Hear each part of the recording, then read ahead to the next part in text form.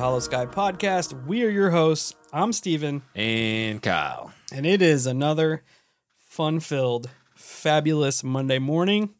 We hope we can kickstart your week and get you through it as best as possible. That being said, special announcement. I don't know if you tuned into the socials, but if you're listening to this on Monday, which should drop the 4th of December, the night shift this month. If you hang out with us live on YouTube, it's normally Wednesday nights, but this month it's going to be Monday nights. So you can join us tonight at 8 p.m. on YouTube. Come and hang out with us, experience the night shift, bring your weirdness. That being said, check us out at all social medias, Facebook, Instagram, YouTube, Twitter, TikTok, Discord, Reddit. Search up the Hollow Sky Podcast, and you can come and hang out with us, be part of the Hollow Cult. If you have a listener experience you'd like to share with us for an episode of the listener experience episodes on Thursday, Kyle's got some info that you're going to want. You can write your stories out or record them and shoot them over to the email, which is going to be hollowskypodcast@gmail.com. You can also write into the email for interviews, or you can call or text the Holophone, which is going to be 618-556-0837. You can send weird shit to Hollow Sky Podcast, P.O. Box 145, Fielden, Illinois, 62031. All this information is in every episode show notes. So if you need a little assistance, instead of running it back a million times, you can go ahead and check the show notes. Although running it back a million times doesn't sound like a bad idea. That's true. Because it might help us out a hair. I hope. Run it back a million times. If you'd like to support the show, plenty of ways to do it. We have a Patreon. You can go over and check that out if you like some extra content or ad-free shows. We have our store up at hollowskypodcast.com. Go and get some dope merch. Rep the Hollow Cult out in the real world. We have a Venmo. You can throw some pocket change for some monsters and other nefarious addictions we have. Best thing you can do is share the show word of mouth. Put the Hollow Cult name out there. Share the episodes. Keep it growing. Keep it growing. You guys are what make this show and help this show grow. So we appreciate it and keep up the good work. You can also go to wherever you listen to podcasts, your favorite podcatcher. Leave us a 5-star rating and review, which helps us rise to the top of the old paranormal podcast genre and makes it a little bit easier for people to find. Cream rises to the top. That's right, baby. That's right. And I'll find your 5-star rating and review, and I'll share it with the show. That being said, our 5-star rating and review comes to us today from our friend, Slay Your Face. That's metal. That is fucking metal. I'm holding up the metal sign while I read this. They said, paranormal, 5 stars. Paranormal, paranormal, paranormal, paranormal, paranormal, paranormal, paranormal, paranormal, paranormal, paranormal, paranormal, paranormal, paranormal, paranormal, paranormal, paranormal. Stick with me here. Paranormal, paranormal, paranormal, paranormal, paranormal, paranormal, paranormal, paranormal. Ha ha ha. Take that algorithm. Love you guys. Slay your face. Bro's trying to get us in it. He went hard in the paint there. I love it. Yeah, if you're still here, first off, thanks for the 5-star rating and review. Much appreciated. It is. And I think that stems back from when we were talking about the algorithm, like struggling to pick us up because we don't have like paranormal or cryptid or haunting or that kind of stuff in our name. Yeah, maybe. But, I mean, we're not making excuses. No, absolutely not. We're here to grind it. Grind it till you find it. Right? That's what we do. Fake it till you make it. This is exactly what we're doing. So Yeah. That's our secret. We're almost 5 years deep, and we are still have no idea what the hell is going on. 0. But yeah, keep sending them 5 stars. We're closing in on 1,000. We're almost at 900 just on Apple. I know we're over 1,000 in total. Just on Apple alone, we're pushing that 4-digit mark. Let's get us there. Go. So today's, did I forget anything? I don't think so. We're going to roll with it. today's episode, I have put together another Fortean 50. I know you guys enjoy those. I was flirting with the idea of bringing in kind of a roll the dice thing where we don't go in alphabetical order. I know a lot of people are looking forward to Arizona, so I may do that after Arizona just to kind of mix it up. I don't want people in Washington waiting for, the next 45 years for me to get to the 40 and 50. Well, somebody's going to be waiting 45 years to get to it. So it's me. It just is what it is. Yeah. Alphabetical is a little bit easier to keep track of. Yes. You know what I mean? Very much so. Arizona was a difficult one because you have a lot of really prominent sort of paranormal things going on there. You have large events. The Phoenix Lights, which is pretty popular. Monstrous. Travis Walton abduction. Yeah. All the things that go on in Superstition Mountains. What else is there? There's something else.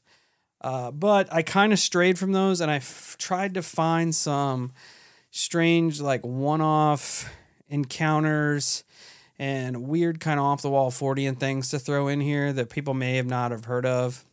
I got a bunch of different sources. Paranormal Arizona had some encounters. What is it? Ron Strickland's Phantom and Monsters had a good one. And I had a book. I think it's Mysterious America. I can't remember right offhand. But anyway, we're going to dive right into it. 40 and 50, Arizona. The first one, I got some shorter ones here, and they kind of get longer as we go until the last one. The last one is a big experience I found, and I will do that again last just because. The first story I have here is from a town called Crittenden. Not sure exactly where that is because I've never been to Arizona, but it's an old one. It says in 1891, a lot of newspapers out west carried a story that, if true, could have massive implications on archaeology and anthropology. It was first published in the Deseret Weekly from Salt Lake City, Utah. Talked of a workman in Arizona digging a basement where he said to have found a large clay sarcophagus 8 feet below the ground. The container was opened to reveal a mummy that had held a body that was more than 12 feet tall. Oh, wow. Carvings on the case indicated that the man had 6 fingers and 6 toes. Giant. Like some other giant remains found in North America. The body had long hair and wore a bird-shaped headdress. The bones had been buried for so long that when the finder tried to touch them, they turned to dust. Again, you have to consider the time that this was put out. A lot of things were written as catchy headlines, but you also hear of stories of giants being found in the Superstition Mountains. I heard, we also hear about Egyptian hieroglyphs and I can't think of the word I'm looking for, but it's found in the Grand Canyon, and I bring that up because it correlates with the sarcophagus, and maybe there's some sharing of knowledge in ways that kind of add up. You know what I mean? Yeah, it essentially adds the story that other cultures may have been here well before we ever thought they could be. Right, and the Egyptians may have had influence on giants or vice versa. Like they obviously may have made contact, or so they aided each other in sharing ways and ideas and stuff like that. Yeah, I was listening to a YouTube video about the Superstition Mountains, and a man was talking about an experience someone had where they found 6 like 8 or 9 foot tall bodies, and in this burial site there were huge bronze axes with them. So that's awesome. If true, it's not that far fetched. I'd be trying to drag one of them axes off. Sick. Oh, yeah, definitely would. Next, we go to the Havasupai Canyon, where a band of rock carvings were found that are very strange. there is the first one that stands out to the person writing this article was a giant carnivorous dinosaur in these rock carvings, presumably a Tyrannosaurus Rex, which obviously no human should have seen. Should have. And the time these rocks were carved, you wouldn't think that they would have the knowledge put together of said dinosaur. Right. Yeah, I mean that's all presumably. I wouldn't be surprised to see the human lineage go all the way back then, but it's kind of hard telling. Yeah. I mean, dinosaurs vanished millions and millions of years ago, but you hear different cases of there possibly being humans or humanoid entities existing then. You hear of footprints fossilized in stone, a human footprint where it has a dinosaur footprint overlapping it, essentially stepping on top of it. Right. Which is weird. Which shouldn't happen. No. But it is possible. It says other extinct animals, such as the North American rhinoceros, are more clearly visible. One figure is undoubtedly some sort of elephantidian, elephantis, probably a mammoth, which seems to be fighting with a human figure, which, if it were drawn to scale compared to the mammoth, it would be over 10 feet tall. Another weird thing about these is that these carvings were over 20 feet above the floor of the canyon that they were found on.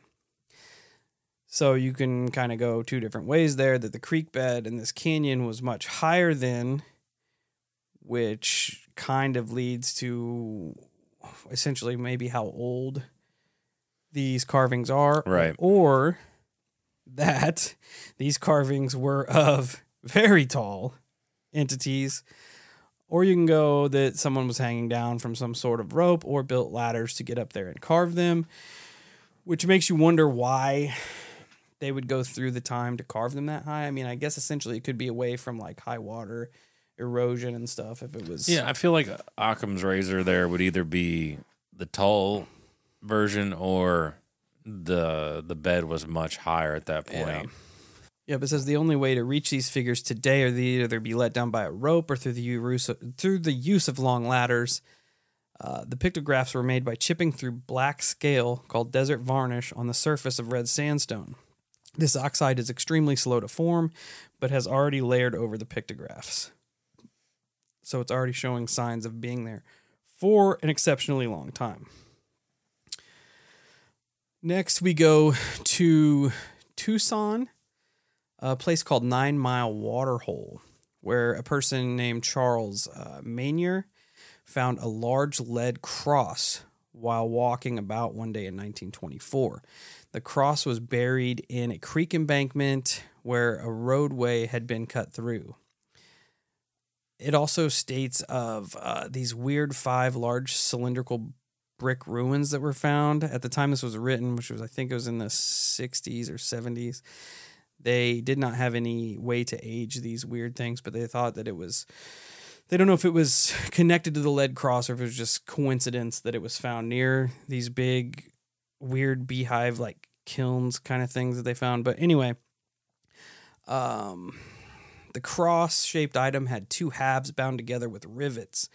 When separated, they were found to be covered with dense lines of inscriptions, primarily in Latin, but of a, like, it was a weird style. There was also had, like, Hebrew lettering with it, so the people trying to translate it were struggling. There were also numerous religious and mystical symbols. Among them were the square and the compass, and other emblems found in Freemasonry. One cross had nothing but a line drawing of what can only be described as a dinosaur. So there were multiple crosses here. Most of the objects were decidedly bizarre in character, with much more symbolism of arcane cults of the Near East than any other sort of mainstream Roman culture. This is particularly true from one of the lead crosses, which had a long snake coiled around it, an arrow point on top, and a number of engraved Hebrew letters and indecipherable symbols. Of course, everybody immediately thought that they were fake. They kind of half pinned it on a local teenager who found one of the crosses because when they were kind of like investigating him, he was big into ancient history. That's I could see how people would perceive it that way. I'm not going to dismiss that. But it could also explain why it was found in the first place. Because say he had done research in the area and went looking, something to that degree. You would think that, like, even if he was, like, you'd have to go super deep to do that, to like combine some like Hebrew, Latin, weird, occult, esoteric symbolism on these things to try to like dupe somebody. And you know, I know it was found in a spot where the road was being cut through, but it could have very easily just been buried along with everything else. You know what I mean? Oh, yeah, and I hate the fact that that's the nature of humans right now, and it has been for a long time, but I hate how that's always our go-to. We'll find something cool, and then everybody goes, that's fake. Yeah, it's ridiculous. When you could literally just be like, hey, Steve, let's take this in. I know we're excited.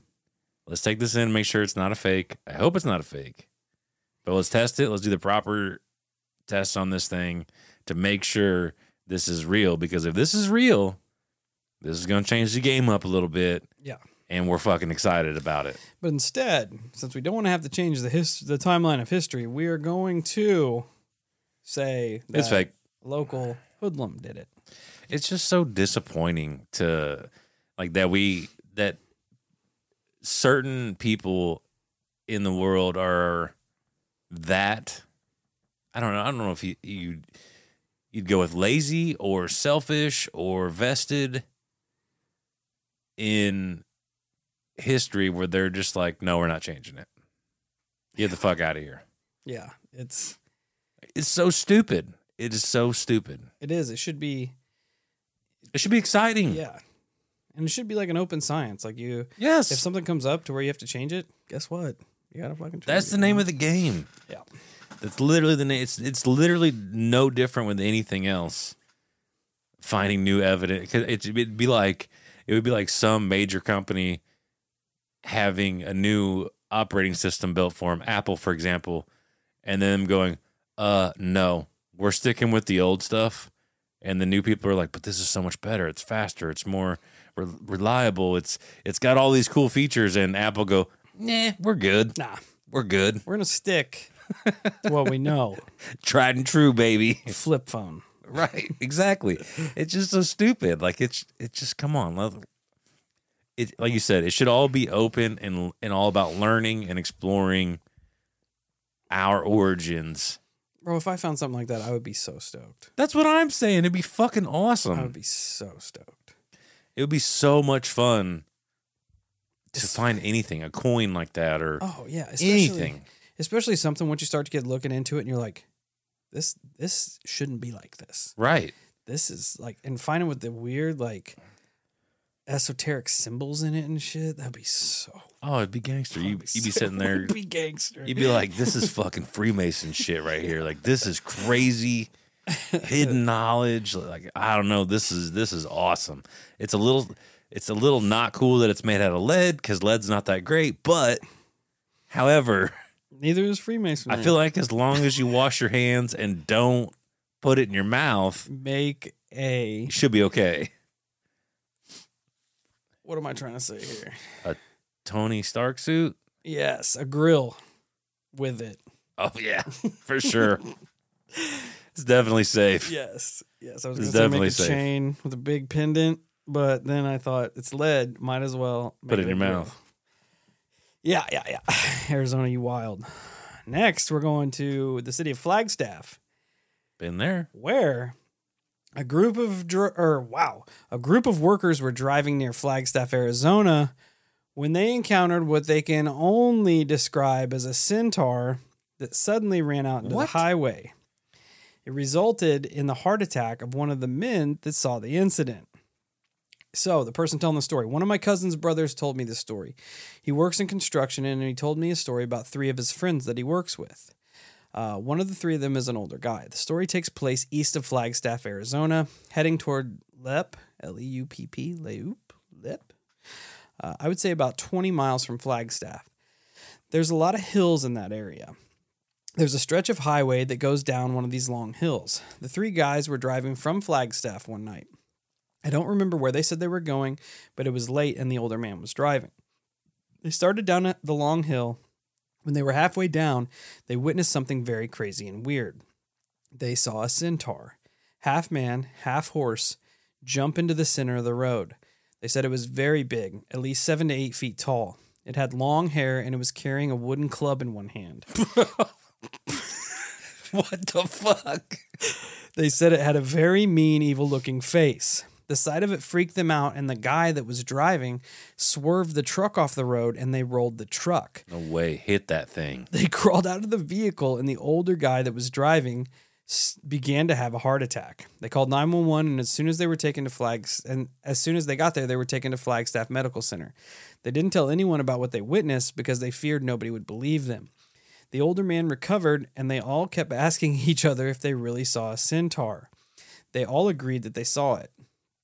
They told my cousin about it, and he said that he went to a Navajo medicine man. He asked the medicine man about it. The man told him that this is true. He said there are 7 centaurs that people have seen over the years. The one they saw with the long hair is the evil one, the mean one.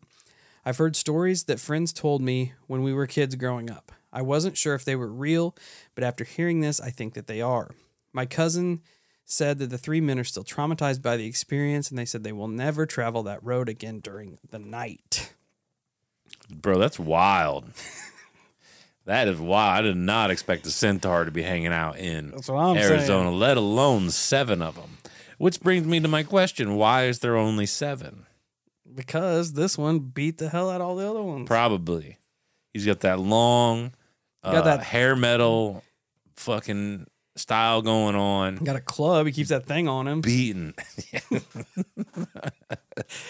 Just out there whacking people. When I saw that, I'm like, oh, yeah, this is going in here. That's ridiculous. I want to text Sean Clune and be like, yo. Bro, centaurs. Yeah, tell us about the centaurs. The 7 centaurs. We need this because, like, that's like an old school metal band. Our Navajo go-to. We need to hear about the 7 centaurs. Let's get it.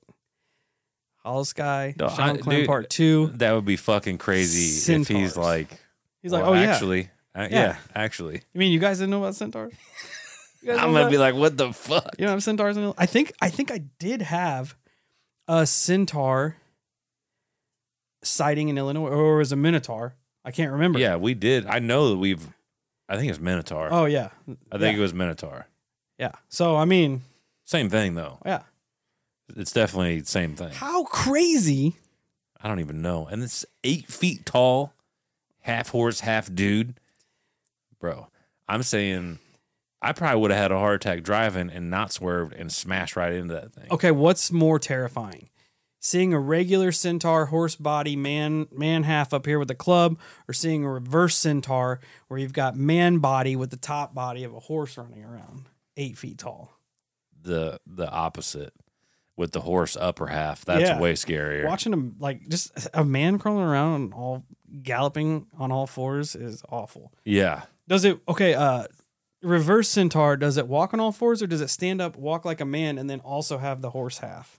I feel like it walks like a man and has the horse like arms. It's just out there doing its thing. It's like air swimming like a dog. Yeah, exactly. Oh, centaurs. I feel like I'm way more scared of that one because that one makes way less sense. Yeah. I would. Not that an actual centaur makes sense, but that one makes way less sense. It's weird that you hear about these that are from like ancient mythology and people are seeing them. It makes you wonder if. I mean, I don't know. If maybe they watch Onward. Yeah, if maybe they were more prevalent back then than they are now, but some of these still exist, or if they are creatures from another realm that sometimes just kind of bop themselves through. People in Arizona, if you've seen a centaur, get at us. Yeah, be careful out there. Don't be getting whacked in the head by some centaur. Next, Northwestern Arizona dog man.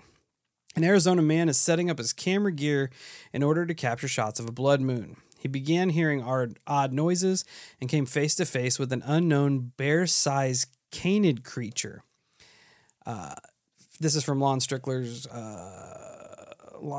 Phantoms and Monsters. Yes. They say I recently received the following account. So the year was 2010, and there was going to be a blood moon. I rounded up a bunch of equipment to get a good picture of it. I love the moon, and my favorite times have all happened under its pale light. Borrowed an awesome camera that could be attached to a telescope. Had my laptop and various other equipment.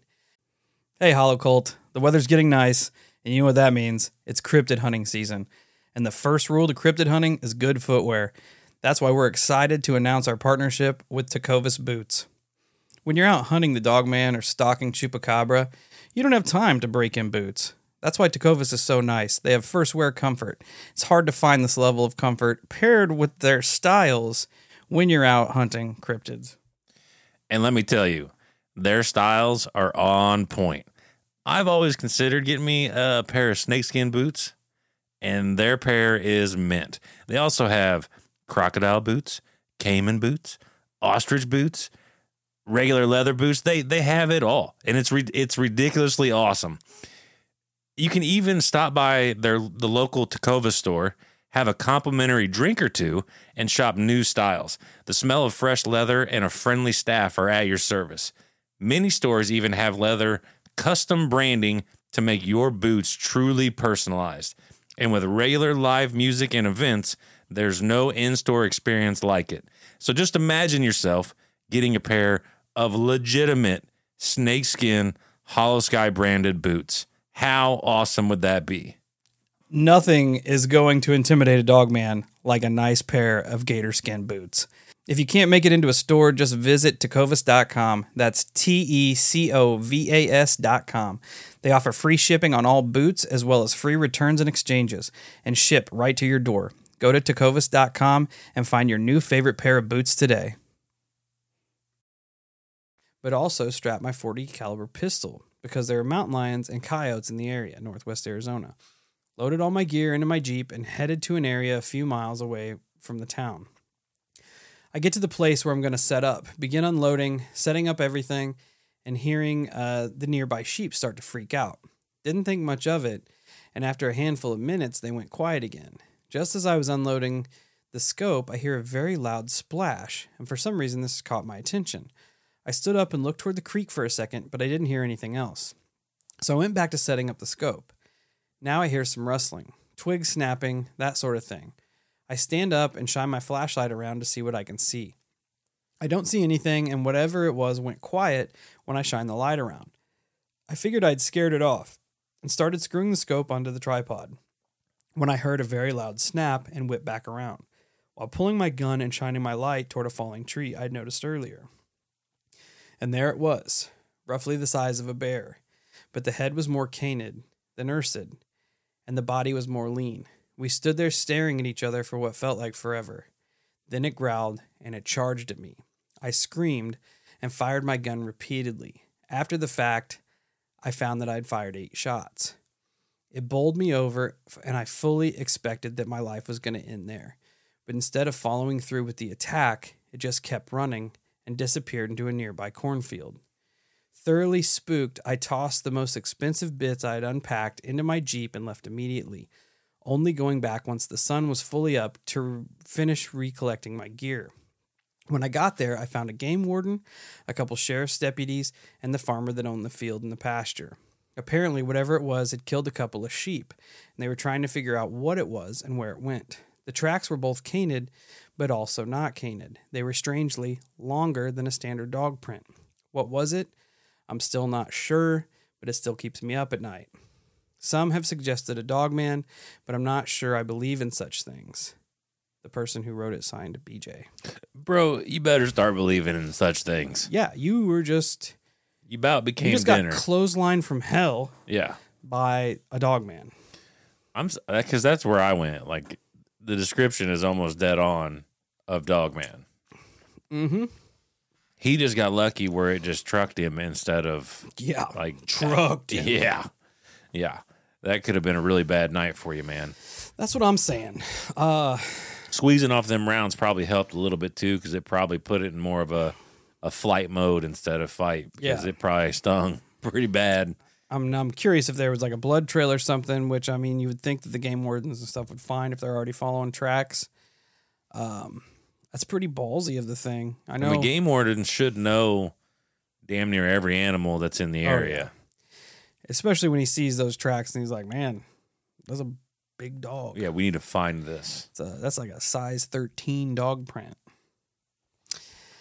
I got two more for you here. Hollow Cult, a short one and a longer one. This is another one from Tucson. I found this one on Reddit, which is strange, kind of an abduction story, which, I mean, Arizona's got a lot of UFO activity. Oh, yeah. Lots of UFOs and portals and like Sedona and all this. Like, that's a weird place.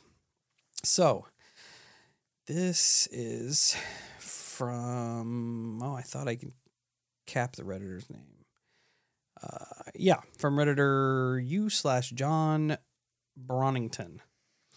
It's titled One Night in Arizona. When I was 24 living in Tucson, Arizona, I had something unexplainable happen. I'd just seen this sub for the first time and always wanted to put this out there, so here it is. I was working construction in Arizona. It was fall and about 70 degrees at nighttime. My buddy and I had just got done working on a multifamily development outside of Yuma on the way to Tucson. We parked the pickup off a dirt road on a ridge overlooking the desert floor. We had to be about 15 minutes from Interstate 8. We both cracked a beer, don't drink and drive, kids, and watched for the imminent and beautiful Arizona sunset. All of a sudden, 2 to 4 miles in the distance, I saw a large cylindrical structure, maybe a vehicle, appear on the desert floor. We both saw this and didn't say much besides, what the fuck is that? The thing, imagine a giant bullet sitting upright, illuminated with a very bright light. Then a spiral walkway appeared and ran down the object from the top. We began to see numerous small outlines walking down the ramp that I assumed to be humans. We were both speechless. It happened so fast. Only about 45 to 60 seconds had taken place. Staring at these figures walking down the ramp, they all abruptly stopped and disappeared. That's the last thing we remember. What I can only describe as similar to getting knocked out in a fight. I just ceased being conscious.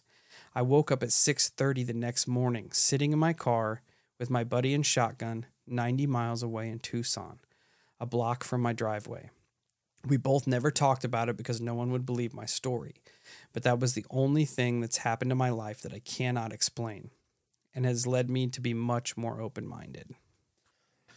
Well, that sounds like a pretty shitty experience.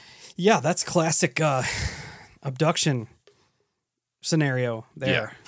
Yeah, definitely. Dude, that would just be miserable.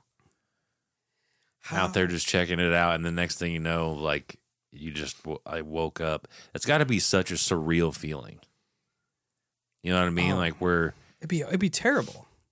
You'd almost think, I feel like you'd almost think that I was literally dreaming and had this most vivid dream, and now I'm woke up, but I'm still not where I'm supposed to be. What is going on? Yeah. And I mean, 2 to 4 miles, you would think it'd be pretty far to see a human. But maybe it wasn't as far as he thought, because I mean, probably the fact of them getting like that, like, it's so, like, I almost picture this, the way he described it, as the bullet with the spiral and all these entities walking down it, and then they just stop, almost like they turned and looked where they were, right, and then disappeared. Lights out. Yeah. As soon as the thing disappeared, then they wake up there's just terrifying connotations too, considering he woke up just minutes, like a block from his driveway. So almost like these things knew where he lived. They have to be like, they have to have the ability to root through your brain, which is awful. Well, yeah, it's disgusting. It is awful. Not to mention, how disgusted do you think they get from time to time? When the aliens are rooting around in your brain like, God dang, this guy's weirdo. Yeah. This dude watches some weird shit on the internet. Okay, the last one I got here is a longer one, but it is an interesting story that I came across on Paranormal Arizona. I just titled it Portals in the Mountains. So this is the account of a treasure hunter named Ron Quinn. He and his friends visited this mysterious canyon during a 2-year adventure into southern Arizona in search of lost mines and hidden Spanish treasures. The terrain they had discovered, or when they were checking out the terrain, they had discovered a location where essentially time itself is altered. This natural freak of nature exists deep within a region of the mountain range seldom visited by people. The story began in early 1956 and still remains a memory to this day. The reason Ron came forward even to tell what he experienced is because he said something is in the works that may affect this time portal. The Tucson Electric Power Company plans on building a 345,000 watt high voltage transmission line from Tucson to Nogales. The line would come almost directly through this site. When the line becomes active, what if all the electricity has an effect on this specific site, or if they've got workers who don't know that this thing could possibly put them at risk. So everything that Ron's getting ready to tell us here happened around this specific location. He goes on to say, after being discharged from the military, I was approached by my brother Chuck with an intriguing proposition. He asked if I would be interested in embarking on an extended trip to Arizona to search for several of the legendary lost treasures that were allegedly hidden during the Spanish occupation. I was immediately intrigued by the idea, and we began making plans. With the help of our parents, we saved enough money for 2 years. At the time, I was 23 years old, and Chuck was 26. On March 20th, 1956, we left Tacoma, Washington, and headed towards Arivaca, Arizona. The small desert hamlet of around 70 residents was located in the heart of the country and was known to harbor some of these well-known hidden treasures. After 3 weeks of treasure hunting, Chuck and I were relaxing at our campsite one evening. We noticed 2 large balls of blue-green light slowly descending from behind the Tumacarcori Mountains to the south. These lights were not flares, as no sound of aircraft had broken the silence of the night. Both vanished within minutes. The following night, at precisely the same time, 8:05 p.m., the lights appeared again in the exact identical location. These also disappeared behind the peaks. Several days later, Louis Romero, a local cowboy who rode for the Arivaca Ranch, stopped by our campsite. Over several weeks, we became friends with him and learned a great deal about the area's history.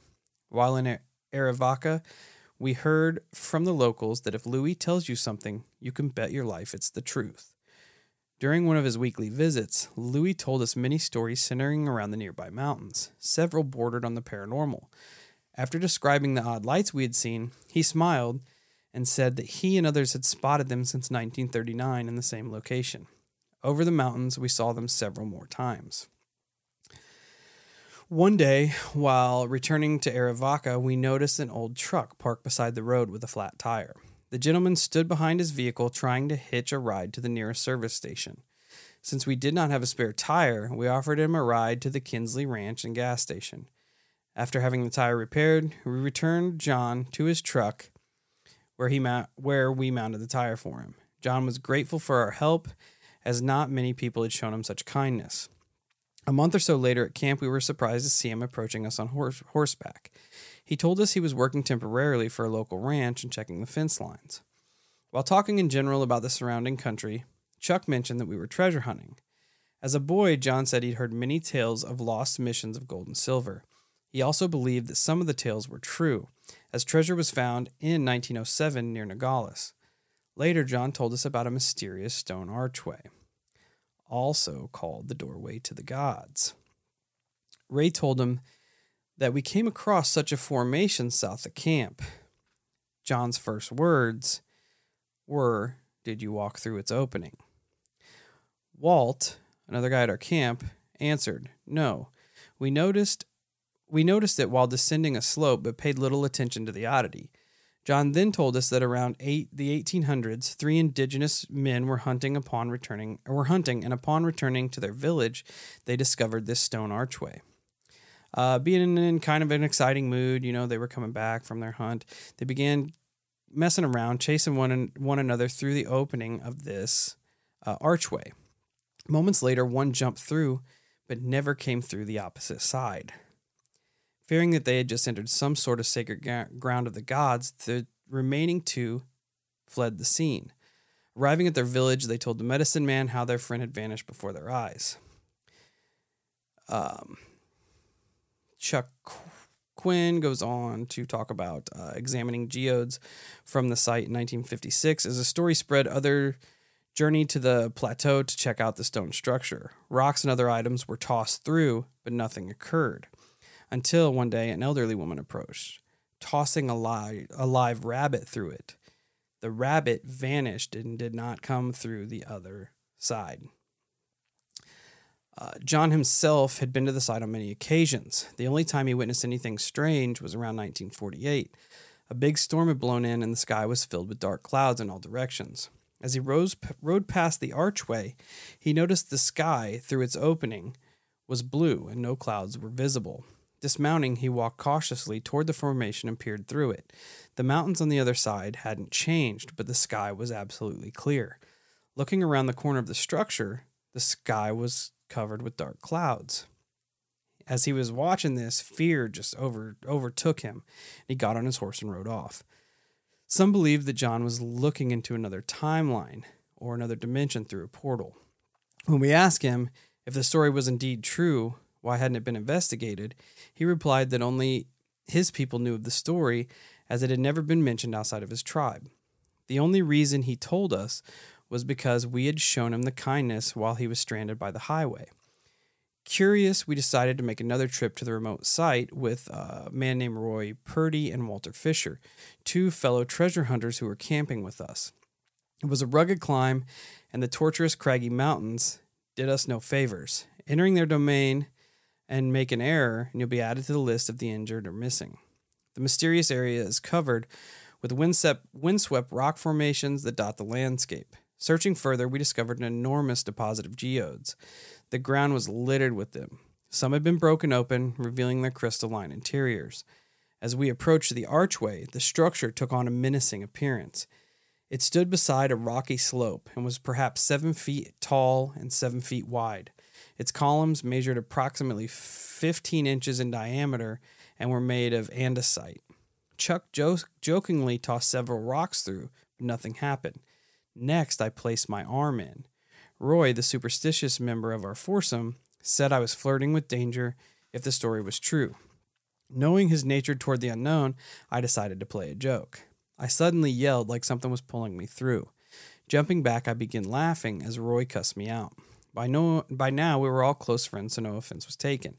After several hours, we departed this interesting location carrying a number of geodes. I remember glancing back at this part of the world, wondering if there was truly something within the area that could alter time at random. Was it just the archway itself, or were there unknown natural forces at play? We would definitely discover the answer, at least to the time-altering questions. Later on, it was roundup time at the Arivaca Ranch. That evening, Louie and several others were camping beside the corral just north of the mountains to get an early start the following morning. As they sat around having coffee and making small talk, Louie noticed how still the night was. Most evenings, one could hear the night sounds of the desert, But this night it was unusually quiet. The livestock seemed restless. As they were about to bed down, they suddenly heard the rumbling approaching of horses. As the sound grew closer, one could hear the clattering of hooves amongst the rocks, accompanied by the whinnying of many horses. As the sound increased, the boys dove for cover, expecting to see a herd of wild horses stampeding through the camp. But as the rumbling reached the opposite side of a nearby canyon, it disappeared. The following morning, they searched and found no evidence of any horses at all. Louis mentioned wild horses once roamed the countryside around the turn of the century. Were Louis and the others caught on some sort of time alteration? It turns out they were near our mysterious archway. Before continuing, I'd like to set forth a theory told to us by a party of well-versed in the field of strange and paranormal. Perhaps an enormous deposit of geodes beneath the surface might be affecting time in some mysterious manner. When all the natural elements, the vibration of the crystals, the electricity in the atmosphere, and the magnetic fields of the earth come together at a precise moment, laws of nature are turned topsy-turvy, and things occur beyond our understanding. It could be like dropping a stone into a pool of calm water. The archway being the stone, and the waves expanding outward, could be the natural forces. These might reach anywhere from several yards to a mile. The sun was setting as I reached the top of the hill. The archway stood before me. Its imposing presence cast an eerie shadow over the surrounding landscape. I had been here before, but never alone. This time there was no one to share this experience with, no one to witness what was about to happen to me. As I approached the archway, I could feel a strange energy emanating from it. The air was thick with anticipation, and I felt a sense of dread creeping over me. I knew that I was about to cross the threshold, to enter a realm beyond my understanding. I took a deep breath, and I stepped through the archway. In an instant, the world around me changed. The familiar landscape of the canyon was gone, replaced by a strange and unfamiliar world. The trees were larger and taller, the mountains more rugged, and the air was filled with a sense of an ancient power. I was lost. I wandered through this alien world for what seemed like hours, yelling for help, but my voice was swallowed up by the vastness of the wilderness. As darkness fell, I knew that I had to find shelter before night. I stumbled upon a cave and crawled inside. Shivering from the cold, I lay there in the darkness. I could hear strange noises all over the place, the sounds of unseen creatures moving through the night. I closed my eyes and I tried to fall asleep, but the fear was too great. I lay awake all night listening to the sounds and wondering if I would ever see my home or my friends again. At first light, I emerged from the cave and began to make my way back to the archway. I knew that if I could just find my way back, I could return to my own world. After what seemed like an eternity, I finally reached the archway. I took a deep breath and stepped through. In an instant, I was back in the familiar world of the canyon. The sun was shining, the birds were singing, and I was safe.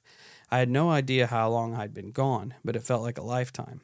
I had experienced something that I could never imagine, something that defied all logic and reason, and I knew that I would never be the same again. That's a wild one. Yeah. Yeah. It's definitely wild, but that's not the only place you hear of these archways either. No. You hear them across the planet. Yeah, I'm trying to think where we had heard this. Iran or Iraq. But there's somewhere Stargates. Massive, yeah. And we had a listener experience about not necessarily a stone archway portal, but a similar kind of portal close to here. Yeah. Which is strange that it essentially only affects living creatures. Like maybe something in the vibrations we're putting off or in the electrical currents through our body maybe help us slip through the realms of these timelines. Or that's if it was a timeline. Was he transported to 500 years ago, 1,000 years ago, 10,000 years ago, or was he transported to another dimension, an alternate dimension? Well, there's also something to be said about whatever compelled him to not only go through the archway, but then to continue to carry on. Yeah, that was kind of my thought too. Like he stepped through when all you had to do was turn around and step back through, essentially. Logically, yes. which kind of threw me off a little bit. Unless when he stepped through, he wasn't near the portal anymore. That's kind of where my like brain in Beetlejuice, where they go through the door with the sandworm, and when they're put there, the door's just not there anymore. Yeah, they're just there. It's strange. And that could be the case. It could also be that curiosity got the best of him that day. When he walked through, he's like, "Holy shit!" Oh yeah. You know, like, and then you go exploring, and before you know it, you don't exactly realize how far away you've gotten from said doorway or whatever else. You know, so you might have been like, "Uh-oh, I've got to try to figure out how to get back to That'd where." be the worst. Oh, dude, it'd be terrible. That would be the worst. I couldn't imagine. I don't know. I think my gut in crossing over would be like, okay, I'm gonna go back now, because I don't know where I'm at. And like you said, like, it doesn't feel right. Like, yeah, he didn't even elaborate on if there was time change. Yeah, if there was a huge loss in time, because he didn't know exactly. Which, I mean, at the point of telling the story, he probably knew.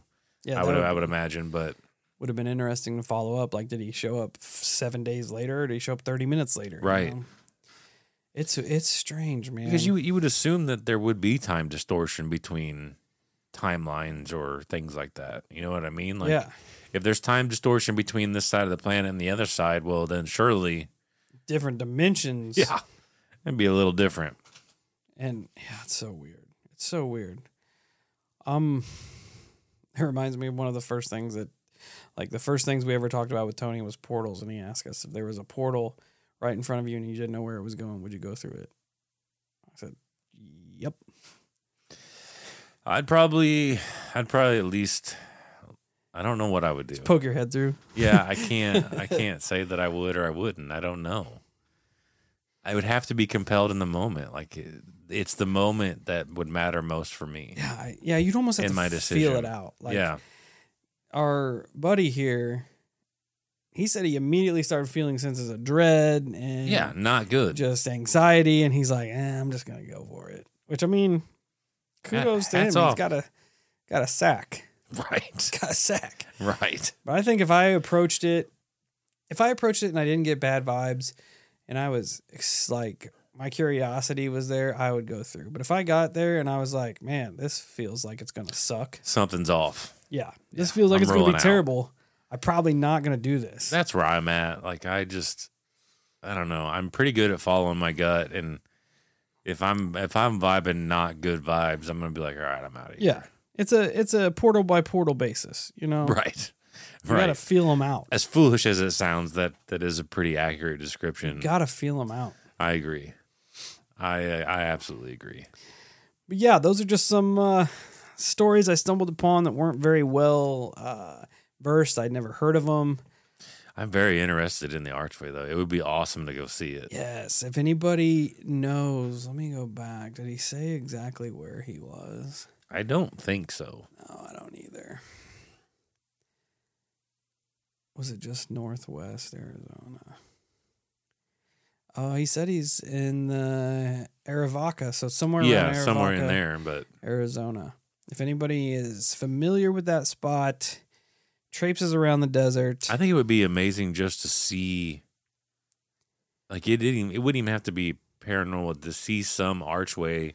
Oh yeah, that'd be sick. Built out there like that, whether it's man-made or naturally formed, would be fucking wild. Yeah, that'd be awesome. That would be so. Awesome. And then coming to find out, if you walk through it and you're in a whole different place, well, I'd say your day just got a whole lot more interesting. Yeah, that would be dope. Yeah, if anybody knows about it or is close to Arivaca, Arizona, and have traipsed through the desert and the canyons out there and have seen this archway, let us know, and also walk through it to see what happens. That being said, that's the end of 40 and 50 Arizona. Hope you had a good time. I hope my people in Arizona don't encounter any centaurs, because that one sound pissed. Yeah. Remember, he's got that thing on him. You don't want to catch them up the side of the head. But check us out at all social medias: Facebook, Instagram, YouTube, Twitter, TikTok, Discord, Reddit. Hang out with us here on Mondays The night shift for December, Monday nights, YouTube, 8 p.m. Central. Come and kick it. The audio version of Night Shift drops on Tuesdays, and our listener experiences drop on Thursdays. Until we meet again, Holocult, stay safe, stay weird, and watch for time portals and centaurs.